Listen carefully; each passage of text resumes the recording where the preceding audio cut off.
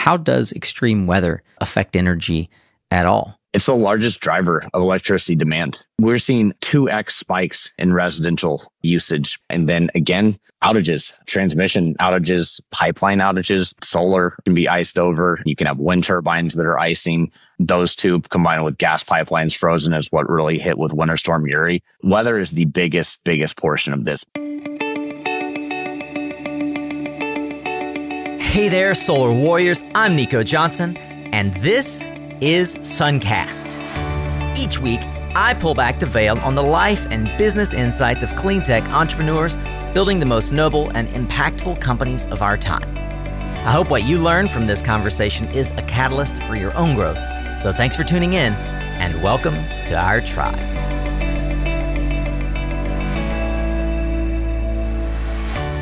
Welcome back to another Tactical Tuesday. These are practical insights from subject matter experts designed to help you in your professional clean energy career or growing your own business, as it were. Today, we are going to dig into extreme weather events. How do they impact our energy infrastructure? Why should we care? Beyond what's been happening in Texas, if you're paying attention, and throughout the Southeast with hurricanes and winter storms, how is the concept of forecasting these weather events integrating into our ability to build reliable, resilient infrastructure? To talk about that is a guy named Sean Kelly. Sean is the CEO and founder of Amperon, and he's been trading global power markets since 2005. He worked for companies that you might recognize like Tenaska, Lehman, EDF, E.ON. He has deep bench of experience, not just in himself, but on his team. And we're going to ask some questions that I know Sean, through his energy trading experience, is going to be able to help us unpack. For the last 6 years, Amperon has been building technology to give utilities and developers exactly the kind of insight that would help them navigate and trade energy better. If these are the kinds of insights that you've been looking for and you're just now finding Suncast, I hope that you'll listen all the way to the end. And as a result, I hope you'll subscribe to the show, because we've got more than 650 episodes like this in our back catalog at mysuncast.com. For now, let's get ready to tune up your skills, Solar Warrior, as we tune into another powerful conversation here on Suncast.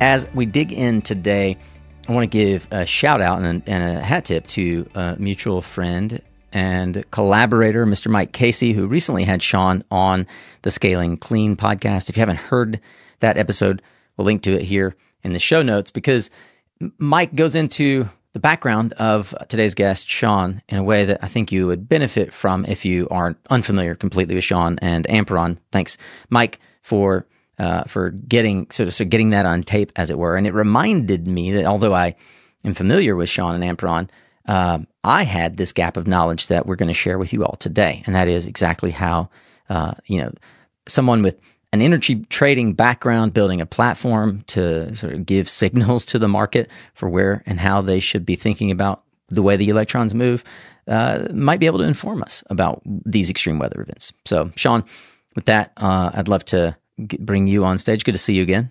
Good to see you as always. Thanks for having me. And extreme weather is now dinner table conversation, but something I've been looking at, as you mentioned, since 2005, as my, energy trading career went from 05 to 16, and then been working on Amperon for the last 6+ years. So yeah, good to be here and excited to share some knowledge with you, hopefully, that I've gathered over my 19-year career. Jeez, getting old. Well, in those 19 years, you've done quite a lot, all the way to managing the trading desk at a big company like E.ON. And, I've heard you say that you were trading clean electrons before it was cool, and been in the clean energy space longer than most of our listeners probably. Could you give us a sense of the breadth of experience that you acquired prior to forming Amperon, and how that led to the product that you guys created, that we'll talk a bit about, but we're going to talk about kind of what developers benefit from as a result? Yeah, no, absolutely. You saw my joke about the clean energy transition. I literally I scheduled at Tenaska. I started there 2 weeks after I graduated from Texas A&M. And there was this one schedule that's super annoying because they're like, you have to change it every single hour. I'm like, why are we changing this every hour? And they're like, Sean, it's wind. And I was like, it's what? And they're like, it's a wind turbine. And wind turbines back then, for everyone who pays attention now, I think there's like a 15 megawatt wind turbine you can get off the coast. They were half a megawatt. This was owned by Direct Energy. At the time, it was called Buffalo Gap. And again, I was like, why am I doing this? Why am I changing? But now you look and there was, I think, 2,300 megawatts of wind power in Texas. And now there's almost 40,000 megawatts. So I've literally caught a 20x move pretty much throughout my career. So that's where it all started. Went to a great shop called Eagle Energy here in Houston, which is where I'm from, where I'm back to now with my wife and son. And Eagle became Lehman Brothers, and then Lehman didn't work out. So it was there when everything fell apart in September of '08. And then EDF, Electricité de France, came into the U.S. and acquired our company. Got to do some fun acquisition of a couple nukes there, 9 Mile and Guinea in New York, and then go help Eon set up their trade desk in Chicago in 2013. So been a fun career. Moved to New York for a girl, worked out nicely, and just saw tech talent everywhere. And this energy transition, I mean, I'm a very, very big Texan, and a lot of the energy space is in Texas. However, the technology space has not really made it here. And so with that, when I was living in New York, I was fortunate enough to meet really talented data engineer, Abe Stanway at New York Clean Energy Week. We both volunteered in spring of 2017. And his joke was, I'll build it if you can sell it. And that's what's really put all these together. But lo and behold, extreme weather is happening. I feel like we literally have a 1 in 100-year event about every 3 months now. Yeah. I mean, you think, also just thinking back to this as I was putting some thoughts together just before doing this, the extreme weather likes holidays too. Winter Storm Uri. I had a really fun, before I had a marketing department, post on Valentine's Days to do in the dark. So yeah. If you want to dig through a whole lot of LinkedIn posts, that was on February 14th of 2021 before the lights went out at 2 a.m. on February 15th. I mean, on the recent standpoint, we had Winter Storm Elliott, which I know took out a lot of the Carolinas and just surprised everyone. That was I guess that was like the new coal, literally for Christmas of 2022. That's what a lot of people lost their power then. And then lastly, what we had recently is MLK weekend. And so we had a big storm that a lot of people here in Texas were concerned about, but ERCOT did a great job of handling the grid. Renewables did a great job of showing up because, again, they learned a lot about weatherization from 2021. So 3 years later, they got another big test. Wasn't quite as cold, but nonetheless, the wind and solar really did its part this time. For those who are perhaps less familiar, they're working in maybe different areas of the industry, and they're trying to wrap their head around the work that you do. How does extreme weather affect energy at all? Yeah, I mean, great question.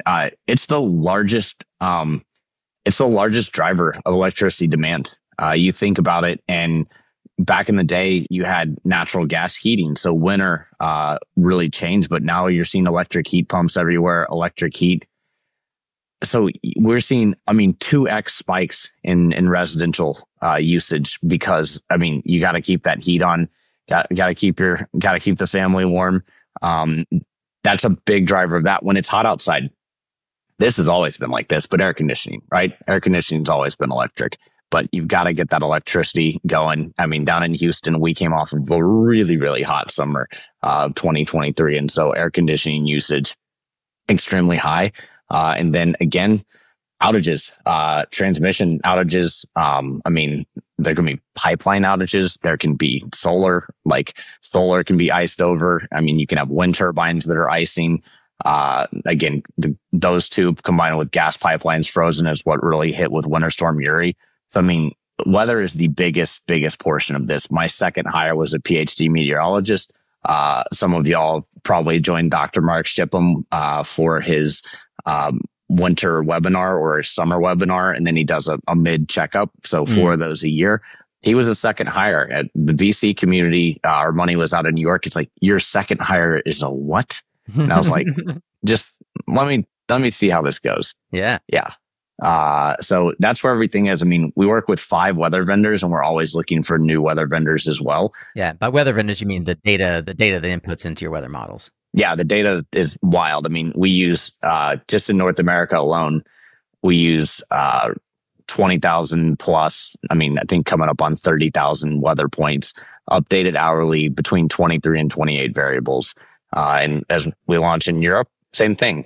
It's wind is wind, solar, solar. So thanks for that. I now have a much better understanding of how extreme weather has to do with energy and the grid. But for those unfamiliar with energy trading, given your deep bench of experience, this is one of the reasons I wanted to have you on particularly. How should we think about this flow of electrons with respect to how weather can affect it, and maybe some of the ways that you are helping customers more specifically address it with tools that didn't exist before. But how do we think about the way electrons flow and how it affects the grid when these weather activities occur? Yeah, I mean, great question. Again, this is where, I mean, it all ties into power prices.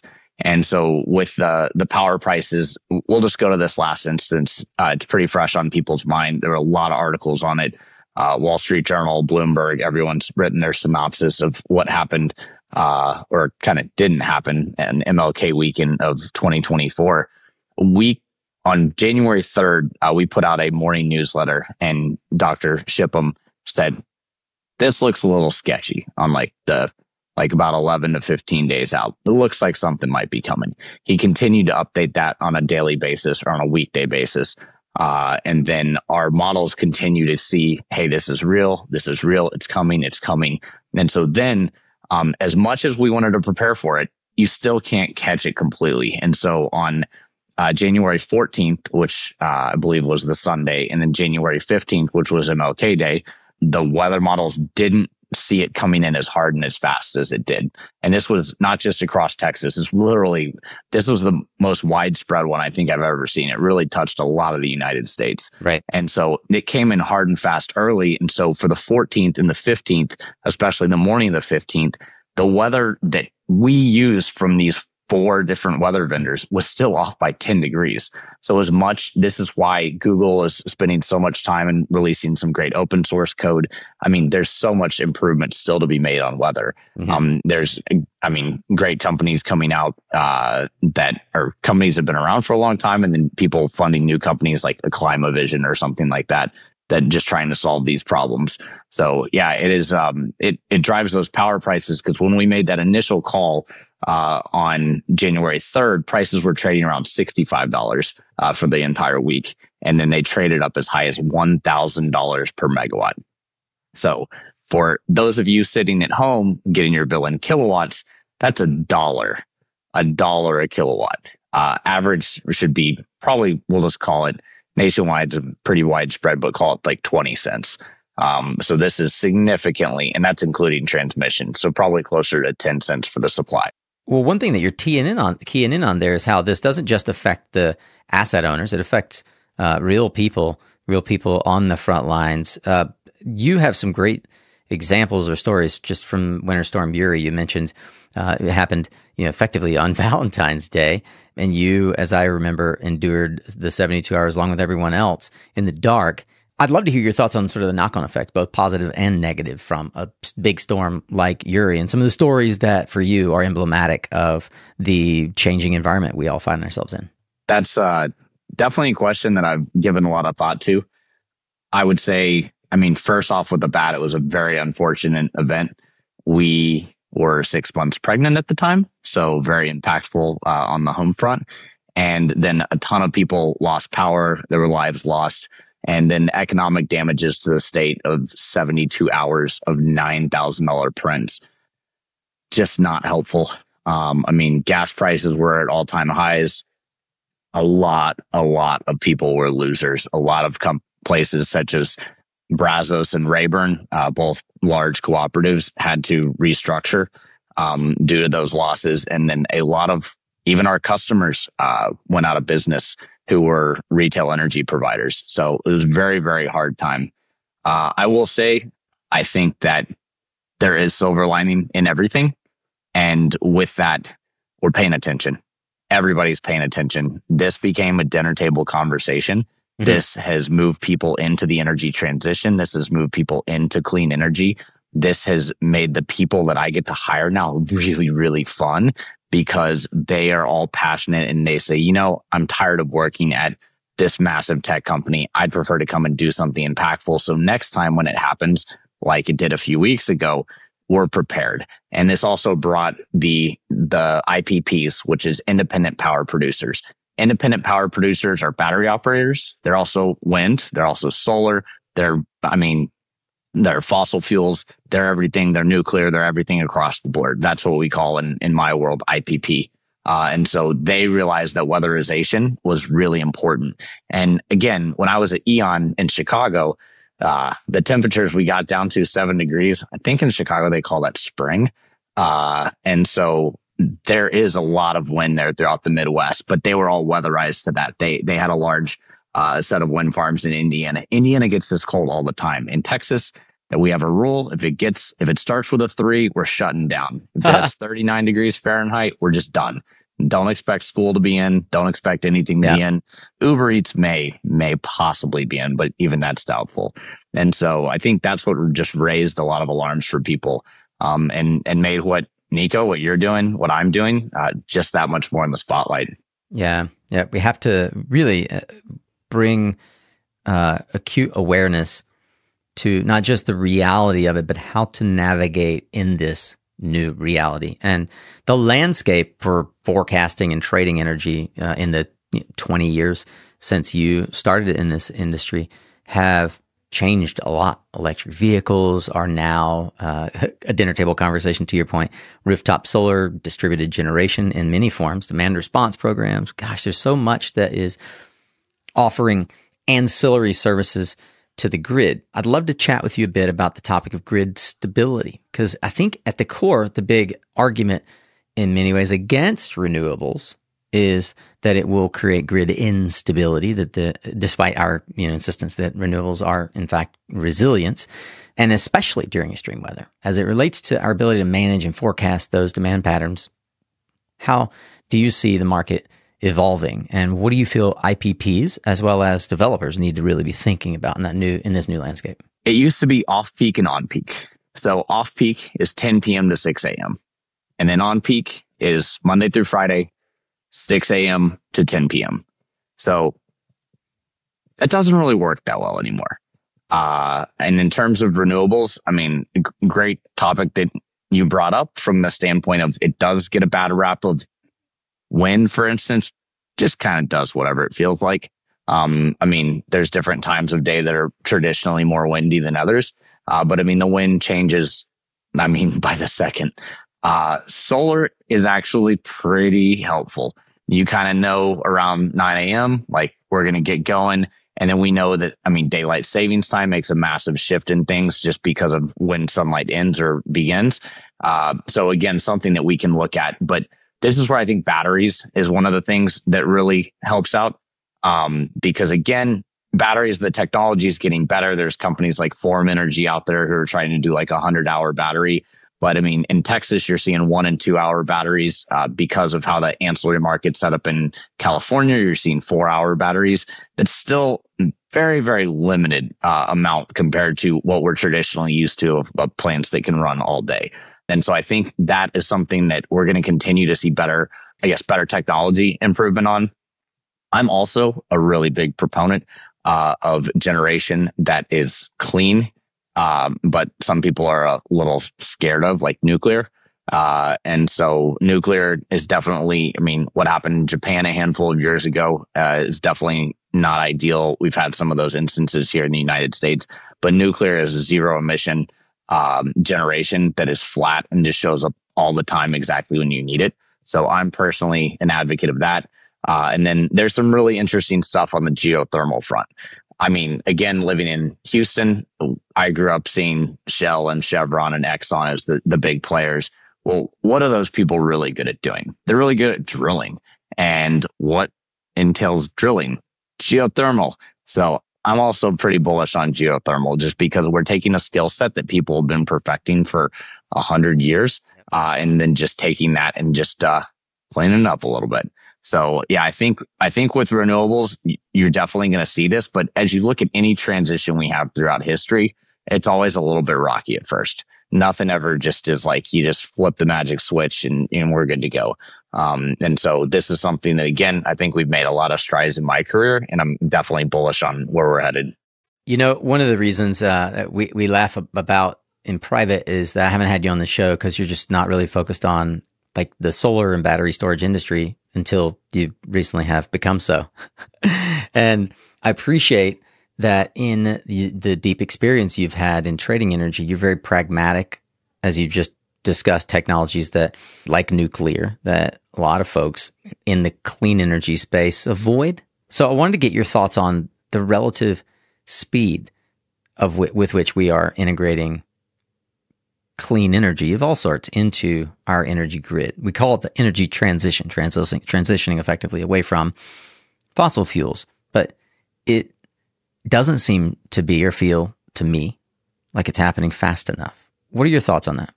We honestly need the government permitting regulatory stuff to just kind of get out of the way. I mean, it is nice having an entrepreneur in the DOE. Normally doesn't happen that way. And so I think that slowly helps, but one person and his team can only do so much. And so I really think a lot of it is just kind of the red tape around things that needs to be continued to move out of the way so we can actually get what needs to be done. And I will say that there is a lot of stuff that is happening pretty quick. One of the things you mentioned is like when we met and when I started the company, we were a electricity demand forecasting company.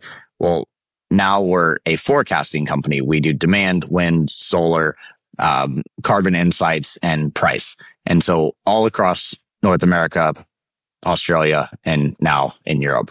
And so with that, one of the things that people are asking for more than anything else is literally utility scale solar forecasting. And so people aren't happy with the results out there. We just started dipping our toe into this space. And the other one too is municipalities and cooperatives. They have not gotten a lot of space. I would say back to something earlier of people paying attention. Munis and co-ops are paying so much attention after what happened with Winter Storm Uri. A lot of them ended up in pretty rough shape, but they are really taking a hold of the energy transition. They're taking a hold of smart meters, and they're really taking a hold of utility scale solar.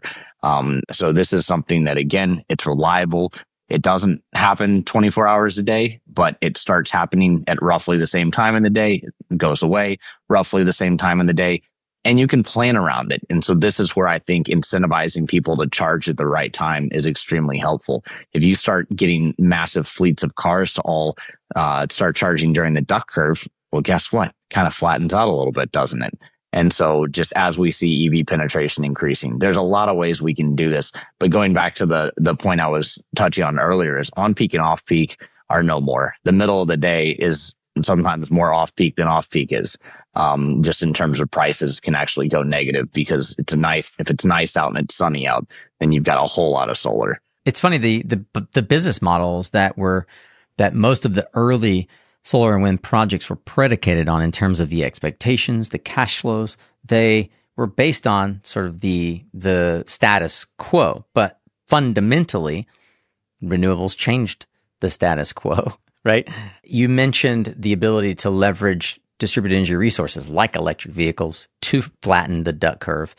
What other practical advice from a longtime energy trader would you give folks that are building these asset infrastructure out in the field? I completely agree that just completely going and doing a full PPA. I mean, the clients that I speak with, that back historically, you would go and you would do a PPA, which again, this is a heavy solar audience, but power purchase agreement. And you basically say, Nico Energy, I'm going to supply you with X amount to serve your clients. over the next 10, 15, 20 years. And you'd say, great, I'll pay this price. This is what you need to show up with. Well, now a lot of people are taking some of it merchant. So what merchant is instead of saying, I'm positive that the price that Nico quoted me over the next 20 years is the price it's going to be, because I was getting project finance for it to go and build such turbine. Now I want to keep a little bit merchant because there's these crazy events happening, and I can't necessarily promise that I'm going to deliver what I'm telling you during these hard times. And I don't want to cover this contract that I sold for double digits with quadruple digits per megawatt hour. And so that's where I think it's been interesting to see how people have looked at that and looked at that long-term forecast and taking it merchant so that they're actually going into the day ahead in real time and being able to optimize it more. So that's another business model.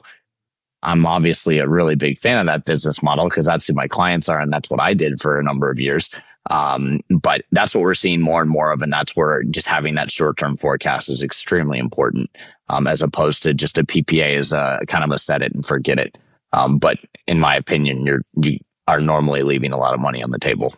As we wrap, I want to touch on that money on the table, because there are ways to monetize asset level forecast, something that you and Elliot and others on your team think about quite a bit. What low hanging fruit would you point out to folks? For some of our listeners, they may appear to be obvious. And I bet that you find that for others, it's not that obvious at all. I think that asset management and how you look at your risk is something that people are increasingly paying attention to. And need to increasingly pay attention to. A lot of people who are, say, building battery algorithms to try and figure out when to actually enter or exit the market. And by exit, I mean charge. I think that them using us saying, hey, by the way, ERCOT, for instance, on the peak day that we had just a few weeks ago during that weekend, or during that week on January 16th, ERCOT said there's going to be 86 gigawatts of load. We said there would be 80.4. Demand response, the Texans out there, especially with big commercial industrial, really stepped it up. It came out at 78.1 gigawatts. Our closest competitor was at 81.7 gigawatts. They wrote a nice press release on it, then we wrote our press release on it. And I mean, just knowing that what they're telling people we need to provide is actually, it ended up being 8,000 megawatts too much. So what do you think happened to prices? Prices really came down. And so if you were looking at Amperon's forecast versus that, you would have gone in and said, hey, in the day ahead market, this is what I'm willing to deliver.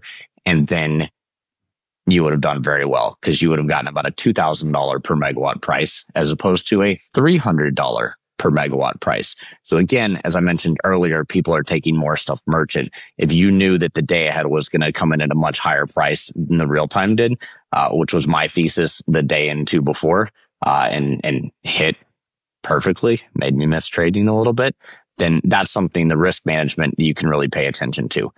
The other thing too, again, a lot of this really harnesses on battery because battery is focused less on and more on the people than less on what the nature is doing. And so the battery plus storage is something that we're seeing a lot of. If the sun's going to set early or if it's just going to be one of those days and sun's not going to be shining, then you can at least plan for that and understand when the grid should theoretically pop because the solar that you're expecting isn't going to be there. You know it's not coming, but other people may not know it's not coming. So that's the focus that I think people are paying attention to and should be paying attention to.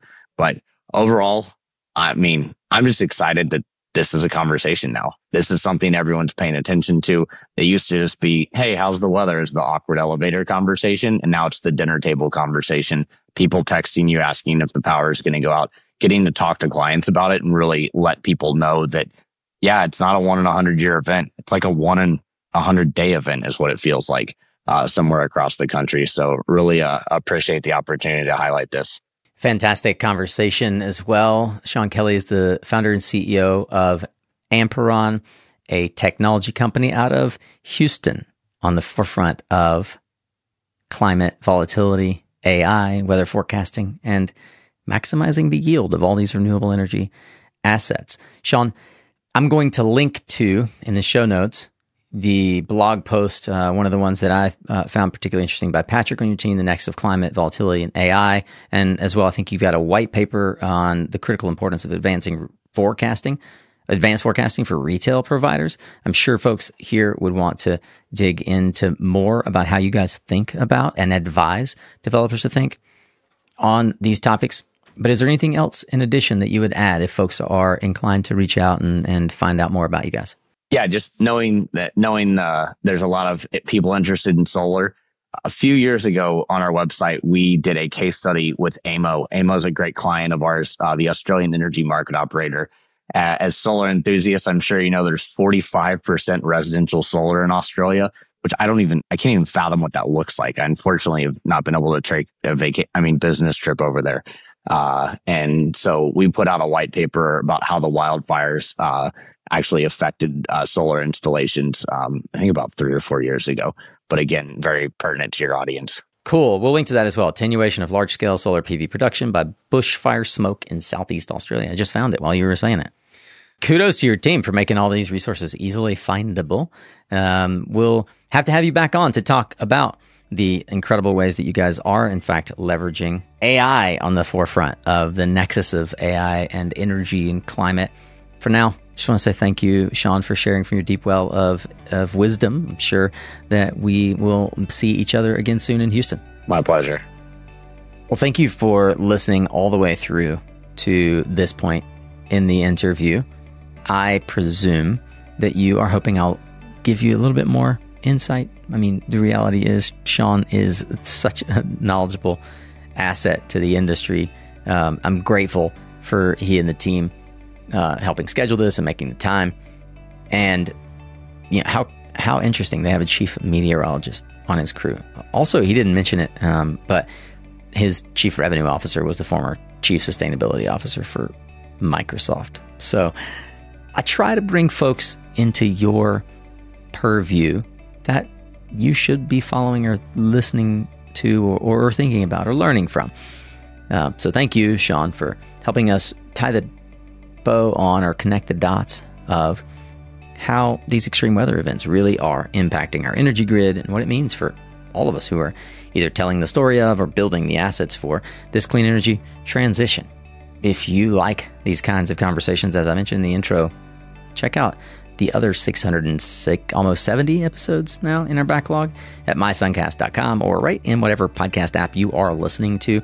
If you do go to mysuncast.com and click on the episode notes page, I think that's what we call it now, you will find this episode and all the resources that we mentioned, including those blog posts and white papers, so that you can dig in deeper if you want to learn more about the critical importance of advanced forecasting for retail electricity providers, or if you're curious to know how PV production in Australia was affected by bushfire smoke. Because that just happened in Canada and affected PV production here in the Northeast.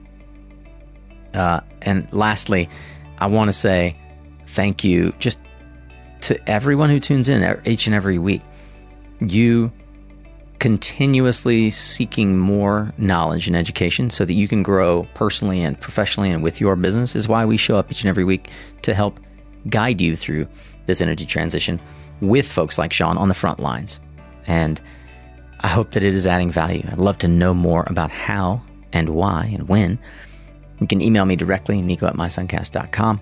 You can always leave me a note on LinkedIn where I both check my direct messages more than my email, and I check the comments on our frequent LinkedIn posts.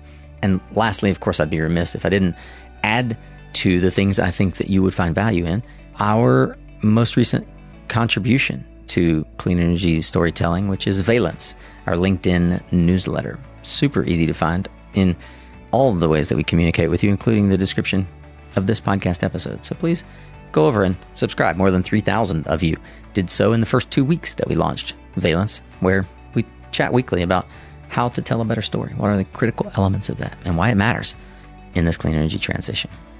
You are a core critical element to everything we're doing. So remember, you are what you listen to. Thanks again for showing up, Solar Warrior. It's half the battle.